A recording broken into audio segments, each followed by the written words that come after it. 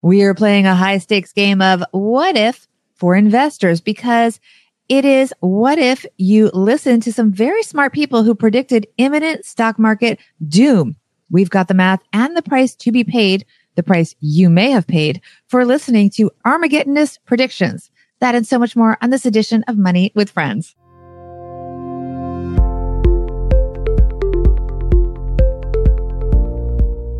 Welcome to the Money with Friends podcast. Certified financial Bobbi Rebell, host of the Financial Grown Up podcast, coming to you from my very grown up kitchen, Joe. Coming to you from snowy Detroit, Michigan, where it's 10 degrees today, the place where we make the Stacking Benjamin show. I'm Joe Saul-Sehy. It's a balmy 23 degrees here in New York City. This is the Money News Show that includes commentary on recent headlines and stories with thought leaders from across the financial landscape. We break them down into what matters to you, our friends, and we leave you with a takeaway to make it your own. Thanks to Round for supporting Money with Friends. Our friends at Round operate a digital consultant that gets members direct access to premium investments. With Round, your money's actively invested with Wall Street's top fund managers. Open a Round account today to get Forbes' #1 rated app for high-end investment management. Head to investround.com/MWF for more. And it's funny that we're supported by Round today because we're going to talk about some people who I think our friends at Round are not appreciative of, and that is the doom and gloomers. Yes. It can be ugly listening to the voice of doom and gloom. So let's dive into this. But first, let's see which one of our friends is going to kick off today's show. Friends? Check. Money? Check. Friends with money? Let's do this. All right, this piece comes to us from MarketWatch. I saw this just the other day and thought, oh, this is something we should dive into. This is written by Steve Goldstein. And the piece says, here's the price we pay for listening to Armageddonist predictions from the likes of Soros, Icahn, and Gundlach. Dire predictions of imminent stock market doom, a recurring feature since the 2008 financial crisis, and one fund industry executive has had enough. Michael Sembalist, chairman of market investment strategy for JP Morgan Asset Management, rounded up apocalyptic, easy for me to say, predictions from a range of commentators, including famed investor George Soros, bond market giant Jeffrey Gundlach, activist Carl Icahn, and New York Times columnist Paul Krugman. He then calculated the consequences of shifting $1 from the S&P 500 stock market index to the Barclays aggregate bond index from the time of those Armageddonist predictions. Easy for you to say, Joe. Yeah. All right. The article goes on to say that the losses reached as high as 60%. To be sure, of course, a recession will come eventually. But Sembalist's point is that the recession would have to be incredibly severe for investors to be rewarded by heeding dire advice. Quote, using rough math, a sustained multi-year bear market with 35% to 45% declines from peak levels would be needed to reverse many of the opportunity losses shown in the chart. Boy, and I'm looking at this chart, which people can't see. The first call that the end was coming was in 2010 by Nouriel Roubini, and then Jeff Gundlach was the next one in mid 2011. Nope, I take that back. David Rosenberg first, and then Jeff Gundlach, then Robert Wiedemer. I remember on Stacking Benjamins, Bobbi, we did a lot of these stories. Peter Schiff came in late 2013. Some other big names, Carl Icahn and George Soros said the sky was falling in mid 2015. Paul Krugman was slightly later in just before 2017. Man, you listen to these people, 60% loss of money had you not stayed invested. Right. And by the way, that is an extreme example. That's saying you didn't invest at all. Most people, I would hope, it's a portion. Maybe they took some money out and put it in cash. And it's not always the worst idea to have diversification. And part of that diversification is to have a certain percentage in cash. But the important thing here, I think, is that, our psychology, people are more afraid, data shows, of losing money than of not making money. But maybe we need to intellectually step away from that emotional approach and really think about the true cost of, quote, not losing money. Because technically, if you looked at your bank account or your investment account, you didn't lose money if you took their advice, but you did, effectively. Well, absolutely. I mean, this is where I think, Bobbi, that starting with your goal and working backwards helps so much, because even if you didn't lose money, you lost so much opportunity cost by being in the wrong place. If you start with the end and where you need to go, and then you look at what rate of return you need to reach that goal, which, by the way, is not hard to figure out. There's tons of places to figure out how much money you need online all over, but figure out that interest rate and then just stay with those assets that historically over that time frame have done that. You would have avoided all this. But I think we get too into listening to all these voices telling us that bad things are going to happen, and partly because they know. What's the downside? Like if Jeffrey Gundlach says the sky's falling and it doesn't fall, what's the downside? Versus if he's right, everybody's going to say he's right. If he's wrong, everybody except this analyst that pulled up all this stuff, which I thought was brilliant. Nobody's going to pay attention when they're wrong. I mentioned the idea that you would listen to them and stay in cash, but we do this live in front of a Facebook Live audience. Gregory is making a really insightful point here. And I didn't bring this up. I didn't think of this, but I'm so glad that you did, Greg. You say if you shorted the market, the opportunity cost would have been even greater. Oh, sure. And that's true. So you would have, had you shorted the market or whatever, some kind of an index fund, whatever. If you took a short position, wow. I mean, there's no limit to how much money you can lose shorting.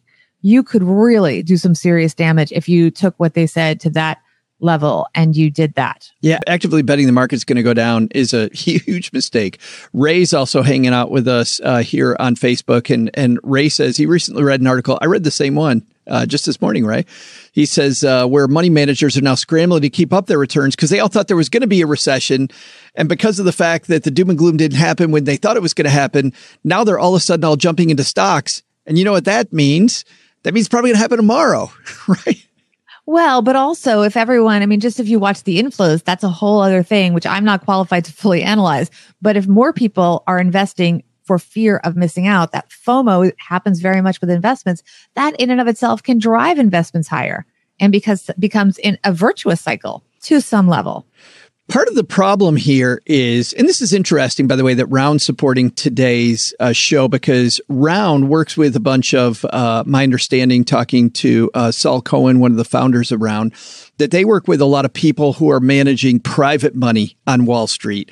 And so they're not beholden to these things that I'm about to talk about. But a lot of mutual fund managers, the reason, Ray, they're actually buying in has to do with the fact that they're about to report the year. They have to show their positions here as they close out the year. And they're scrambling for one reason, which is if they show that they had a ton of money on the sidelines waiting, they're going to lose a bunch of assets from people that do the wrong thing. I mean, most people do the wrong thing with their money by chasing returns. And if they say, well, heck, the stock market did X% this year, why would they down? Well, look, they have all this money in cash. Sadly, mutual fund managers have to play a quarter by quarter game because of the reporting that they have to do. They can't stick with their convictions. And sure, maybe they're going to be wrong 1 quarter or 2 quarters, but if they can hang in there, like a lot of the private money managers can, they're much more able to weather the storm and hopefully then come out ahead later on when the thing does hit. Yeah, no, I definitely agree. They call it window dressing, and it's something that is talked about. It's something that can impact returns because people are making decisions, as Ray points out, they're chasing returns, and that can be very dangerous because you're kind of covering your tracks for what you did or did not do during the quarter. Sure. Well, which also brings up the investor part. The other thing investors do most often, and studies show this, they will look at which, at the end of this year, they're going to pull out what did best last year, because there's going to be a ton of articles all over the internet about what did best last year, right? And they're going to invest in that, where studies show that if you invested in actually the fund asset classes that did worse, the worst last year, you actually did better. By the way, the best course of action has always been somewhere in the middle, not investing in what did best or investing in what did worst. But still, if you invested in if you're investing in what did best, you'll do much better by following some chart that shows the worst asset classes investing there, which is a horrible way to go. Yeah. Amy makes a really good point here about FOMO. She says that dang FOMO gets you almost every time. Thanks, Amy, for your comments. Yeah. It's very, very sad. In just a second, Bobbi and I are going to have our takeaways from today's piece. But first, I want to talk a little bit about today's sponsor, Round, who it's fortuitous that we're talking about Round today. Round is a digital investment consultant, gets members direct access to premium investments. There's a ton of investment apps on the market, so why go with Round? It's the only one that puts your money to work with the most sophisticated investors that actively invest in the most complex markets. When you invest with a run-of-the-mill investment app, your money's put into a passive portfolio of generic ETFs that you could easily just find on your own. The asset allocation doesn't change regardless of what's going on in the market. Your money's growth isn't monitored. When you invest with Round, a team of world-class fund managers adjust your asset allocation to weather market volatility. Your portfolio is curated specifically to your timeline, goals, and risk tolerance. Open an account with Round, Forbes' #1 rated app for high-end investment management. Head to investround.com/MWF. That's investround.com/MWF. The other thing I like about Round, they don't make money in a month. They waive their fee that month, which is pretty ballsy. Not a lot of... Well, they effectively have skin in the game. Sure. Not a lot of companies doing that. Let's talk about our takeaways here, Bobbi. I think the takeaway might be fairly obvious on this one. Is it? Maybe By the way, not. Just so our audience knows, Joe and I do not discuss our takeaways before we record. So he's saying it's very obvious. We could have completely different takes on this. And I really don't like it. I don't appreciate it when you put me on the spot. No like this, pressure. No pressure. No pressure. And I'm going to feel really bad if I don't agree with you because you've now stated that it's completely obvious. And what if I have something out of left field that's nothing like what you're going to say? Just saying. All right. Well, do you want me to go first then? Yeah, you go first. Okay, then I'll go Since first. it's so obvious, Joe. Fine, I'll go first. Well, mine, actually, I was going to put a little bit less obvious spin on this. You know, we were just talking about Round and about how they invest and they change your asset allocation. They do that based on investment policy statement. And any good investment professional is going to use an investment policy statement. And that is, they start off with your goal. They then work backwards today to what asset classes have gotten you there. And then they stick with that asset allocation. And by the way, the asset allocation, like we just said about with Round, the asset allocation sometimes will change. But what does it change? Why does it change? When does it change? It changes based on data, not based on emotions. And the data might be that we're getting closer to the goal. The data might be that we got some news that happened that we didn't expect. You're going to change things, though, not based on your emotional state, which is why a lot of investors lose when they look at the doom and gloom people. I think the doom and gloomers exist specifically as clickbait. It's fantastic advertising for them to say the sky's falling with literally no downside to them being wrong, but a huge upside if they're right, because everybody then gets to call them a genius. Okay. So I don't have the same takeaway since it was so obvious. I really like that. I feel like I'm getting the benefit of wisdom from Joe, the financial planner, hearing that. So I loved what you had to say and I'm embracing it. But I also would say, having worked in the media and talking about clickbait, yes, you can absolutely get the attention from the negativity, but you get better attention. If you're going to go out there and you really want to get attention, you go out there with a big call that a stock that's at, 50 is going to go to 400. And that's a win-win because everybody wants you to be right by definition. And so if you're right, you're a hero. And if you're not right, you're just not right yet, is what you'll say, because eventually it's going to get there. So they say. Anyway, so my takeaway, and this is more coming from the journalist point of view, not the financial planner point of view, is to stay away from the drama and don't take things to extremes. It is more than okay to diversify and listen to lots of opinions, but don't get so caught up in protecting from the downside that you lose the opportunities on the upside. Historical performance is no guarantee of future performance, but it's a good thing to consider. I think our takeaways, although not the same, very congruent.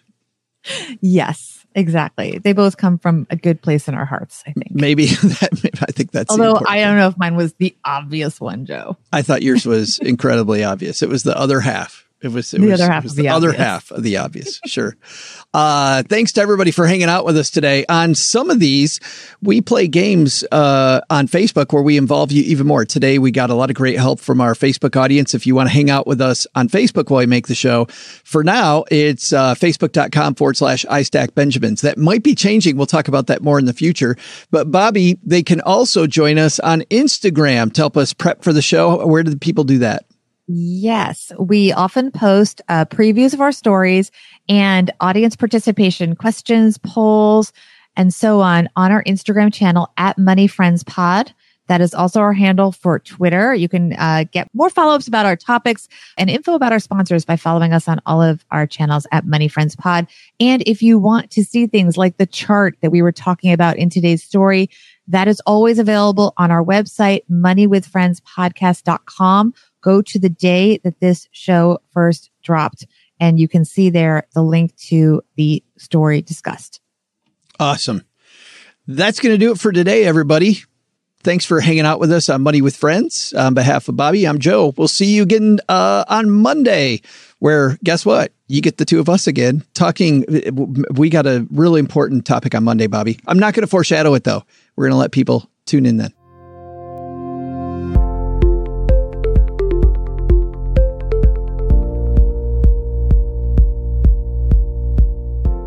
This show is created and hosted by Joe Saul-Sehy and Bobbi Rebell and is a joint venture of BRK Media, LLC and Stacking Benjamins, LLC, copyright 2019. Taylor Eichenberg engineered this show and Ashley Wall is the producer.